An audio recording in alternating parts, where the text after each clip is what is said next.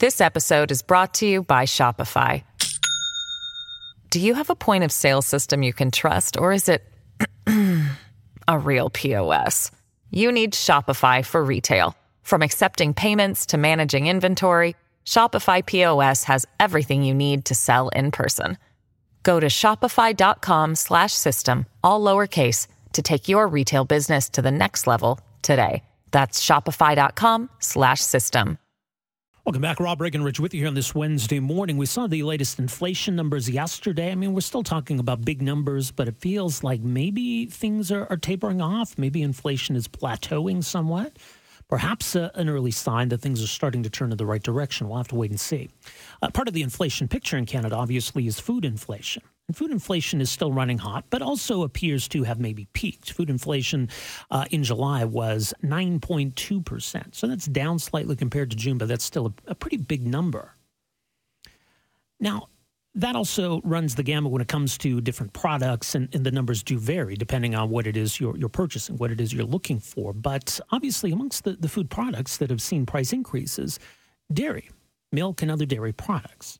Now, what's unique about dairy is that it's all very tightly regulated. It's basically a legalized cartel system that exists in Canada, and we have a board that basically sets the price.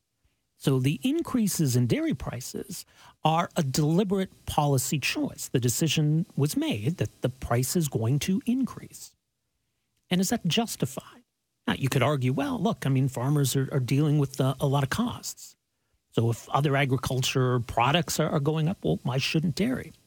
What's interesting, though, we learned recently that, at least according to data, that costs have not risen for dairy producers. Now, there's not a lot of transparency, unfortunately, in the system, but it does raise the question, why are we seeing these increases in something that is so heavily regulated? Anyway, joining us for some thoughts on all of this, very pleased to welcome to the program here this morning, Sylvain Charlebois, Professor of Food Distribution and Food Policy at Dalhousie University, Director of the Agri-Food Analytics Lab. Professor Charlebois, great to have you with us here. Welcome back to the program. Well, thank you. Just big picture, and obviously it's interesting because you wrote a piece, and you do this each year, the start of the year, the end of the year, looking ahead to food inflation. Things are kind of unfolding almost as that report predicted. But are we at a peak? Are things starting to level off? I think so. The main reason why I do think so is that the food inflation rate has somewhat flatlined since April. So it's anywhere between 9.5 to 10%.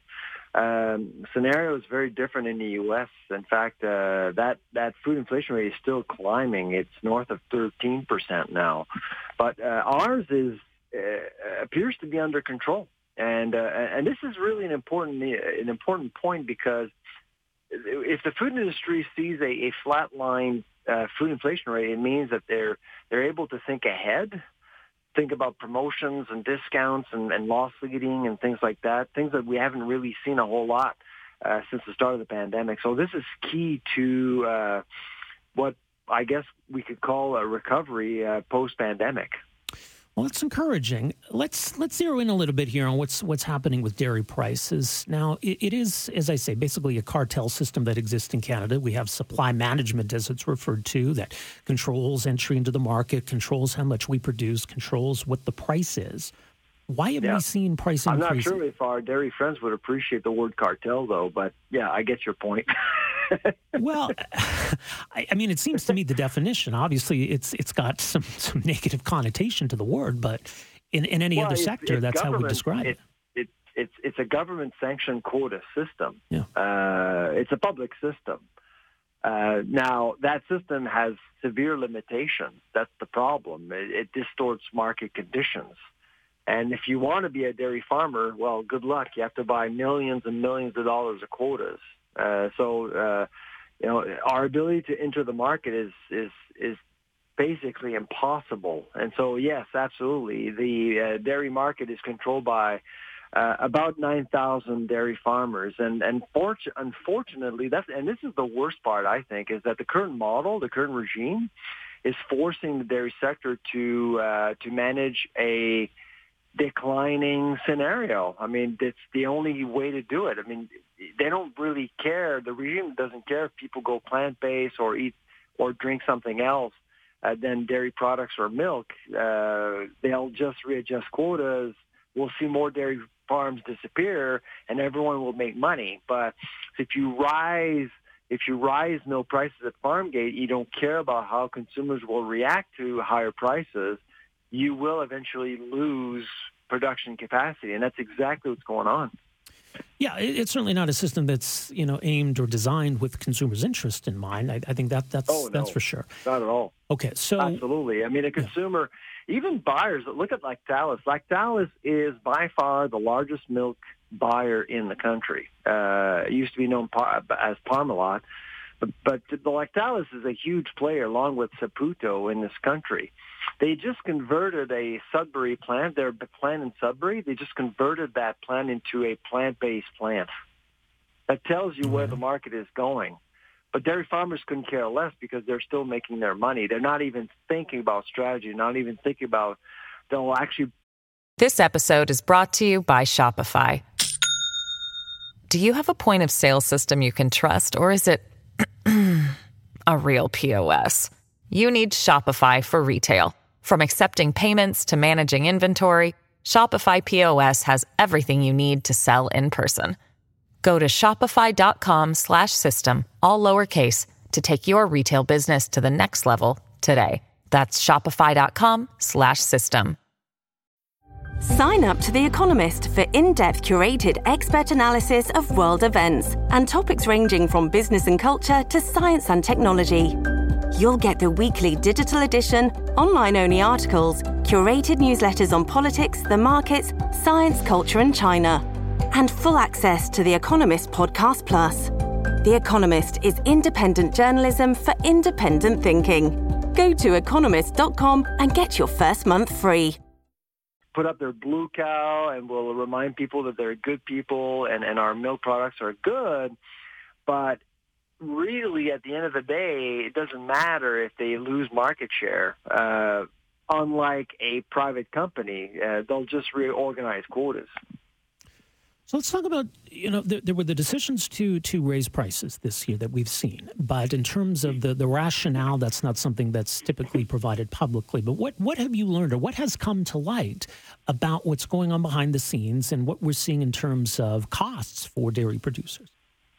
That's probably the most upsetting part of this whole thing, because last fall we were told by the Canadian Dairy Commission, a crown corporation owned by all Canadians, that farm gate milk prices will go up by as much as 8.4%. That was the recommendation. And at the time, they told us that the cost to produce milk has actually gone up in Canada, and therefore we have to raise prices. Well, there was a leaked document last week telling us a completely different story. When you understand how dairy farming works, yes, there's the narrative suggesting that feeding animals and heating barns are more costly, but it's an asset-intensive industry. You need to own quotas. You need to capitalize operations that will represent millions of dollars of assets. That's really, so capital costs are huge. Labor as well, but labor costs have gone down. So what we learned from that leaked document is that the cost to produce milk in Canada has gone down by 1%, not up 8.4%.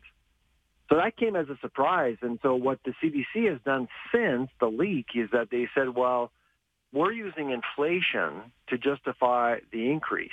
Well, first of all, in the pricing formula, if you are serving dairy farmers across the country in terms of how much it costs to produce milk, that inflation, the impact of inflation is embedded in the formula. And secondly, when you see a company or an organization using inflation as an excuse to increase prices, there's one term for that. It's called greedflation.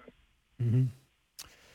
Now, dismantling supply management seems like a long shot given the politics involved, but that was maybe one option to deal with some of this. But short of that, what could be improved in the system we have now to at least add some more transparency to these decisions? What do you think needs to change?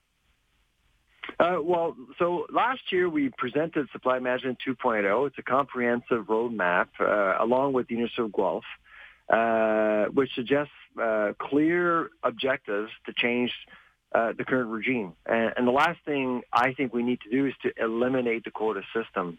We're just north of the United States, and if you are to eliminate the quota system, I think the dairy sector would collapse completely almost overnight. So we need to be realistic. We have baggage in Canada. We need to make that system work. The starting point is to change the CDC. Canadian Dairy Commission, its governance is flawed. It's led by two people linked to the dairy farmers. If you talk to the dairy farmers of Canada and the CDC, there are one.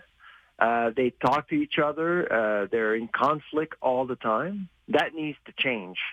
Secondly, you need to open up the system in two ways. One, you need to encourage farmers who aren't necessarily efficient to exit the industry as soon as possible instead of subsidizing the dairy industry with $2 billion over 4 years. And secondly, we should create a new quota category for external markets because our milk and dairy products are not bad. I mean, we actually have something to sell to the rest of the world, starting with Asia. Right now, we have a Kingston-based plant in Ontario buying our own milk and exporting baby formula to China. That's a Chinese-owned plant. Why not do it ourselves? So there's lots we can do to make our system better. By the way, and this is another aspect of supply management because part of controlling prices involves controlling supply. If we're adding too much supply, that can drive down the price. So we end up basically throwing away a lot of milk. Yes, that's the other part. So the dairy farmers of Canada have always sold us the illusion that it's a perfect system and we're not wasting anything, unlike the U.S. Well, in the U.S., they do waste a lot of milk. With the quota regime we have in Canada, we shouldn't be wasting milk at all. In fact, we should have a strategic reserve, and we do have one for butter, for example, in Ottawa, run by, you guessed it, the CDC. But my guess is that we are likely throwing away anywhere between 100 to 300 million liters of milk every year because of labor disputes, weather, because calculations weren't well done when it came to synchronizing demand and supply.